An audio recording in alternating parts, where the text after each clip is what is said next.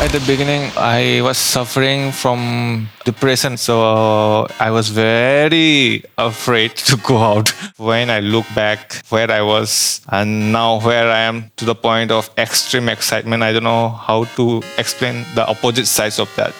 Hello and welcome to the Scrimba podcast. On this weekly show, I speak with successful developers about their advice on learning to code and getting your first junior developer job. My name is Alex, and today I'm joined by Kaidem, who is a self-taught developer that just got a job as an engineer at Amazon. Kaidem grew up in the state of India called Assam, which is known for wildlife and tea plantations, less so JavaScript and React. It seemed natural that because there were civil engineering jobs going in this rural area, that Kaidem should pursue civil engineering and study that at university. Even though he got a bachelor, it turned out he wasn't that interested in it. He was much more interested in the work his roommates doing programming got to do, so he set out to teach himself programming. Something you'll hear a lot about during this interview is this website called LeetCode, which is where you solve advanced programming problems, especially algorithmic ones, against the clock. It's not just enough to solve the problem, your solution has to be efficient as well.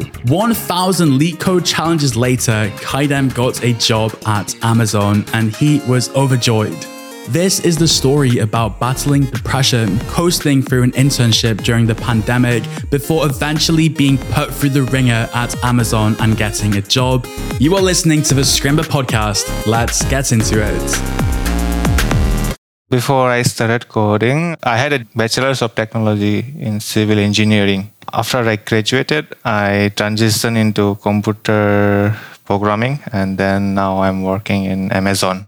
Basically, I did not have any idea what to do after I finished my high school. So as I grew up in a place where civil engineering jobs were in high number, I decided to join civil engineering with the guidance of my parents and family's friends. And later, when I was graduating, I realized that I have no interest. But I had a good degree, good college education. So I had a 8.5 CGPA out of 10. Basically, it was a good, but still I had a bigger interest in computer programming. As my own roommate is a software development engineer at Microsoft right now. So all of my roommates were also from computer science degree. And I don't know who played a big role, but that's how it goes. That's remarkable because sometimes once you've gone to university and you've graduated, and especially if you felt like this was something that your friends and family were associated with, it's quite difficult to change and do something new. But it sounds like your roommates were doing programming and it was just something that you found interesting and wanted to learn more about yourself. How did you go about actually learning to code? Because, okay, your friends studied computer science, but you already had a degree. So I guess you had to go online and figure out the best way to learn for you. I started with Udacity, Introduction to Programming Nano degree. Basically, what I thought was that I am not going to go any college education anymore. There were many news out there where people without any degree were having a job. They were developers in big companies. So I decided I can do it. I'm from India, but I have no idea if it is possible. But I don't know, I have a faith that I can do it. So I certificate course from Udacity, thinking that once I get a certificate, I will get a job. So I kept on doing certificate after certificate. But I think I had a very big interest completing certificates every day, but I still lack the skills to apply for the job.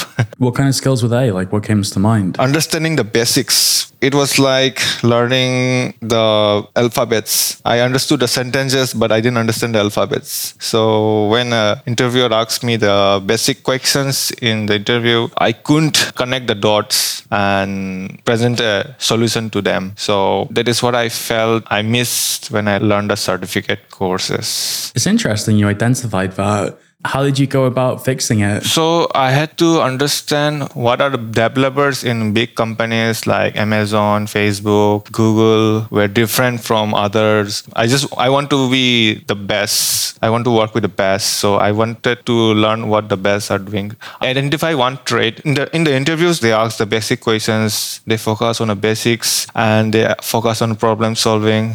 So I figured out that in order to work with the best, I have to be very clear on my foundations. I have to know how to develop a solution, and slowly, I have to look for courses similar to what can be helpful for me, such as learning from LeetCode, for example, and not only like just looking at YouTube, but also, how do I say, challenging myself. For example, Scrimba, Bob Girol course is one thing that I love the most. When I see Bob Girol course, the thing about him is that he wants to tell a story that people clearly understand and also is able to reproduce the same story from their own side. I mean, I feel like we can also do the same thing exactly Bob Girol is doing in our own way. We connect our own dots and present the solution in our own way. I had to search for it, and then I have to keep on searching for good courses and trying out many things, and then I have to filter many things out and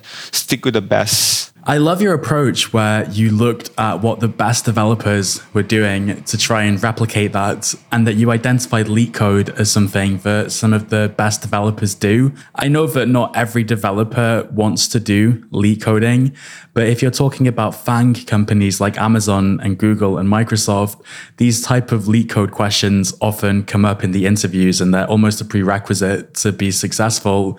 How did you approach LeetCode? I remember looking at your profile a few weeks ago and you were just incredibly consistent, I thought. And I think you've done something like 1,000 LeetCode challenges now, which is just incredible, Kaidam. It was something that I noticed.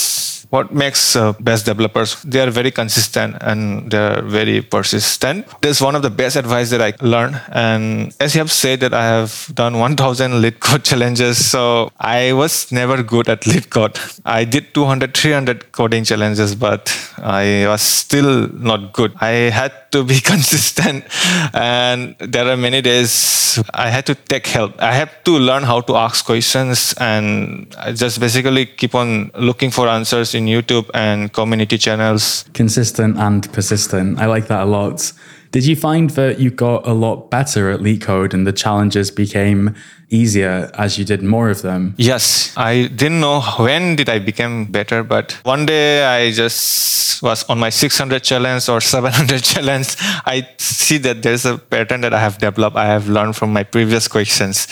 Now I see that why the questions before me were looking difficult, and now I find it very easy. So then I realized that if I have given up before, then I would have never faced this 600 challenge, and I would say now it's easy. The thing that I said, persistent and consistency, I never knew it until I came to my 600, 800 challenge.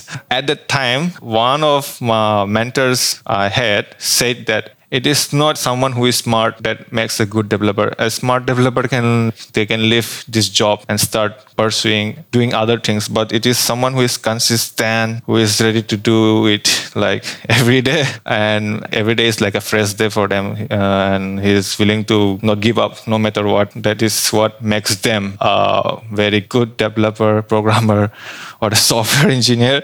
And I was quite happy when I was about to reach my 1,000 coding challenge. I think you're absolutely onto something though, because it's hard to predict when that moment is going to come where you find things a bit easier. It's not always the case you wake up one morning and you're like, oh, this is easy for me now. It kind of creeps up on you, but the only way to get there is to practice consistently. I have to be honest, a lot of my previous guests on the podcast, they haven't done LeetCode and things like that. I'm going to link your LeetCode challenge profile in the show notes so people can see your contribution graph and the challenges you've been doing. But just remind us, why was LeetCode so important to your journey? Is it because you really wanted to work at a fan company like Amazon, or did you just use it as a tool to become the best developer you can be and trust that you would get the job you want at the end? When I was working in many frameworks like WordPress, Android, React.js, Django, I noticed that I can work with a framework to a certain extent. A framework can provide me solutions to a certain extent. But to develop a new feature, I cannot rely on a framework. I have to develop my own solution. So I found LeetCode or any other coding challenges, right? HackerRank. They help me out in developing that problem-solving ability. When I saw that if I do a lot of data structures on strings, how to reverse the last element and the first element in the array, how to do it in the lowest time possible, how to reverse an array, I found that it is very helpful to reduce the operation costs for any development. And not only that, it's like a context API instead of developing repeated code. I could picture that thing in my mind when I started solving questions on LeetCode. It was helping me indirectly in my development life and many other aspects. So that's why I wanted to go deeper and deeper so that I can make things more simpler and fast. That made me go more deeper into LeetCode, and getting into Fang was never a dream for me, but I thought it was always out of my reach. I thought I was never enough, as I came from a place where I think everyone got into Fang through a degree and not without a degree. So I thought I'm thinking too big, but it was really a surprise for me when I got this job in Amazon, and I could not express how delighted I was. Hello, it's Jan. I want to use this opportunity to invite you to check out Scrimba's YouTube channel. We have live coding, we have interviews, and we also have a lot of videos that teach you how to learn to code. It is youtube.com/Scrimba. Kaidem and me will be right back, but first, Jan the producer and I have a quick favor to ask from you. This is the mid-roll, where I remind you that the best way to support the show is to share it with someone. Word of mouth always counts. And if you know someone who's learning to code and would benefit from what we're doing here, why not share the podcast with them on socials, on Discord, or in person? And if you're feeling extra supportive, we would really appreciate a review on Spotify or Apple Podcasts, or wherever you're listening to this. If there's a way to leave a rating, it is absolutely valuable. We are a weekly show, and we have a new inspiring and insightful interview every Tuesday. And if you subscribe to the show, you can make sure you're not gonna miss a thing. And now, back to the interview with Kaidem. I'm actually super excited to learn a bit about how you started navigating your first programming jobs, because I think you worked somewhere before Amazon. What kind of development were you doing? Because I saw in the past that you did a bit of Android development, but you were also like watching Bob's courses, which you enjoyed on Scrimba. And you mentioned WordPress, and you mentioned Django. Was there a particular type of development that you really liked? Or maybe you're one of those people who just thinks, okay, I've got a problem, I'm just going to find the right tool for the job. You don't really have a loyalty to any particular coding language or framework. It's not like that. I don't know why I changed frameworks. I came to realize later only, like after moving into 3-4 frameworks. Then I realized, I have done so many frameworks. Did you regret it a little bit? Sometimes I would have stick to one framework and master it. And then I realized, no, I didn't regret it, because I feel like I should keep on exploring. I wouldn't say I regretted it, but I wanted to be good in something at the end. I can relate to that. And I think a lot of people listening can as well, because it's tempting to try a bunch of different coding languages and frameworks. And you can learn the basics in like a week or two, probably.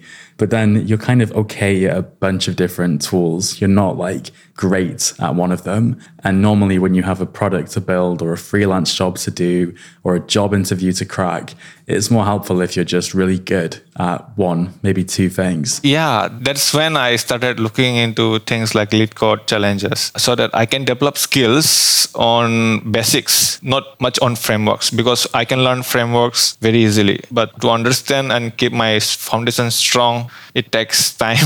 If I know the foundations very well, it is very easy to learn any framework. Yeah, that's such a good point, because, frameworks and programming languages, they're just tools. The real job that programmers do is like solve problems and come up with instructions. Since you've done so many LeetCode challenges and coding challenges, do you have any advice that you've learned about how to solve like problems when you're faced with a challenge in your project, or maybe you need to implement your own logic because there isn't a function that exists for that thing already? When you have solved so many coding challenges in LeetCode, whenever I go and see a development project, I first try to understand the architecture as I approach a coding problem. So it's just like this. First, I see a question. I try to understand the question. After I understand the question, I will see what approaches I can go with the best possible approach. And then I write it down, whatever approach I can. And if it does not work, I ask for help. This is how I normally approach a LeetCode problem. This is someone who has practiced over 800 questions above. For a beginner, you'll just jump into looking solutions and just write it down. Now coming to the development project, in the same way, I try to see what solutions has been implemented. And as I have already solved many LeetCode challenges, when I press submit, right, in the LeetCode challenge, when I press submit, it always check for the fastest code, the best code possible. So it used to give time limit exceeded, means it took more than 5 seconds to complete the process. This kind of solutions are not accepted in a LeetCode. So in the same way, when I see a development project, I see if this particular function is going to take around 5 seconds, 4 seconds, just imagining that if it can be reduced. So these things automatically come to my mind. And not only that, making it simpler. When I have seen my friends, colleagues developing a front-end website where they were using a lot of reuse components like A, B, C, D, E, F. A component was calling B component was calling C component, C was calling D. Likewise, it was a long list. It was going to take a lot of like 5 steps down and 5 steps up. I said that, no, this is very long process. We can make it more simpler. So using context, API or Redux, we make it more simpler. So we can identify some things like this. If we want to make our development projects more simpler, not only for the developers, but for the customers, because the customers will experience a much better speed when they open a website. Definitely. And they will have less errors. It sounds like your advice to problem solving is to practice a lot, because the more problems you solve, and it's okay to ask for help if you're stuck, the greater your intuition is, so that in the future, if you see a similar problem, like your example where component A is calling B, C, and so on, you know that there's a better way to do it. And that's where like design patterns can come in, also optimizations. But I guess in a lot of cases with frameworks and libraries, there are sometimes implementations of a design pattern that you can latch onto, right? So the right thing to do in React is use the context API in your example, I guess. But yeah, the more problems you're exposed to, the better you're going to get at recognizing the patterns, I think. Yes, because whatever solutions that I have implemented on LeetCode challenges, these are also solutions already existing. So I have to search for it and maybe implement in the new way. For example, we have different ways of writing for loop. That's why I always try to suggest anyone to at least have a good understanding of strings and array data structures if anyone is going for a React developer or front-end developer job, which is extensively using objects and strings and array.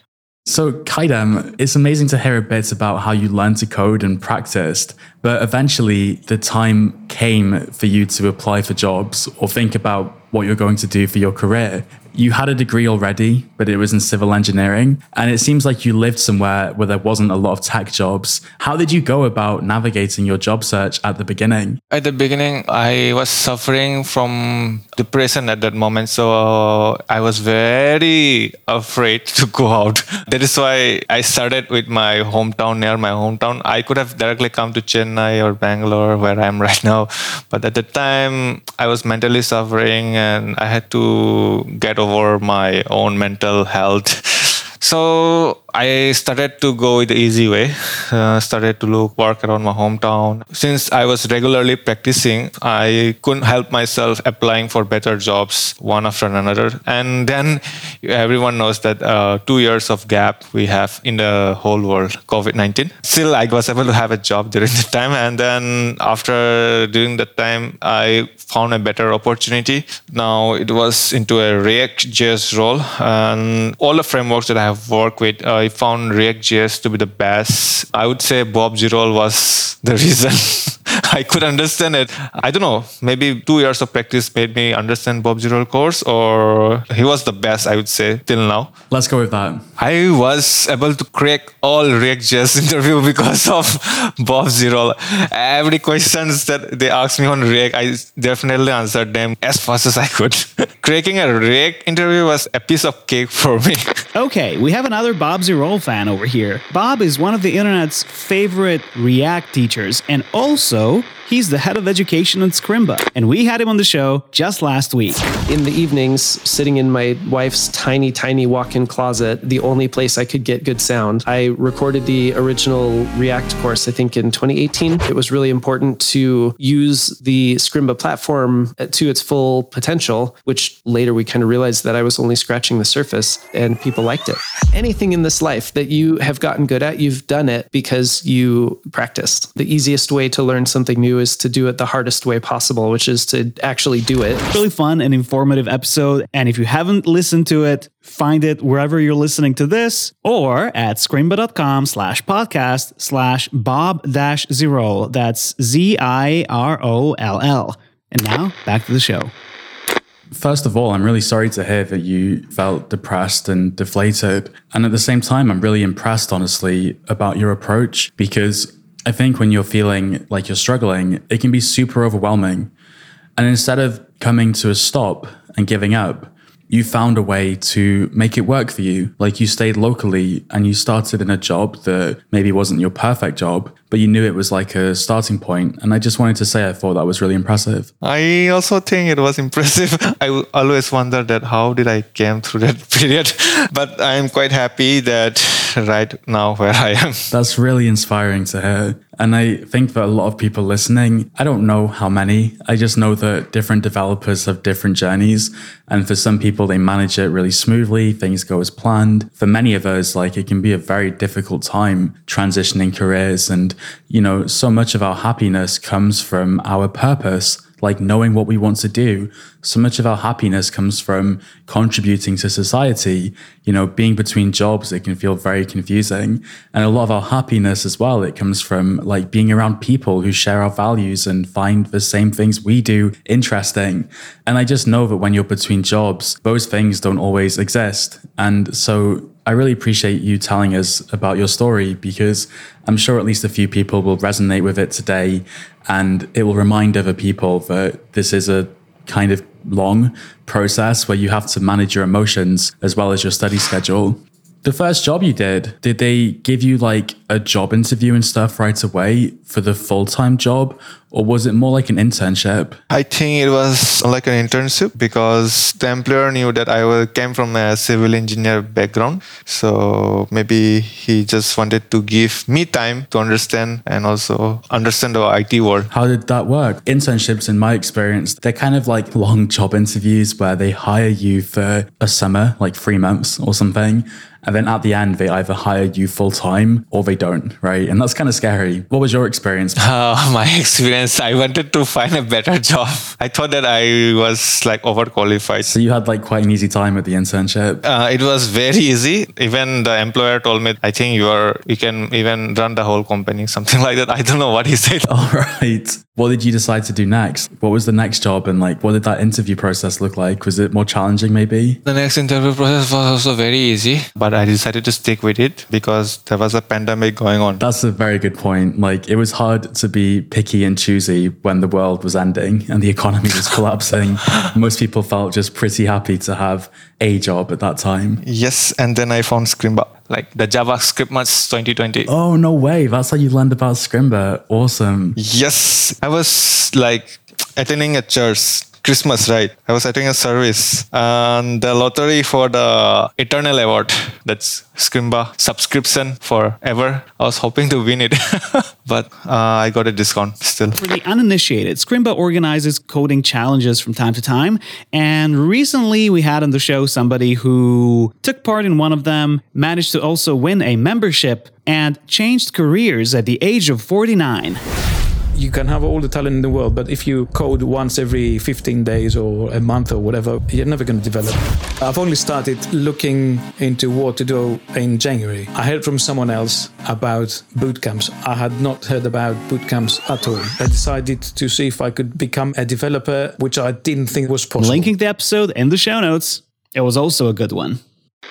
Nice, congrats. I don't remember the specifics, but I certainly remember you being a very active part of the Scrimba community. We used to host these weekly community meetups on Zoom. We stopped doing them probably half a year ago. But back then, yeah, I think you attended almost every one, and it was always super nice to see you. Did that kind of community aspect help you on your journey at all? Yes. You see, I was missing the part where I have my colleagues help me out with different problems. And I attended the Zoom meetings to not only interact with people from Scrimba, but also from around the world. I just wanted to feel like how people smile, people talk or interact when they are developer. There was also COVID, and I didn't get to experience that friendship from my colleagues as much as I could have done in my college days. I missed that part. So the reason I joined Zoom is to just increase my communication skills and learn a lot. Yeah, man, that's really nice. And I'm really happy the Scrimba community could give you that feeling of being around like-minded developers. And one thing I'm learning from you, Kaidem, is that there's a lot of value in looking at how the people who are doing what you want to do practice and behave. Early in the interview, you mentioned that your favorite developers basically working at these awesome companies. What do? They practice LeetCode. So you did that. And now you were sort of appreciating the softer side of things. Like, how do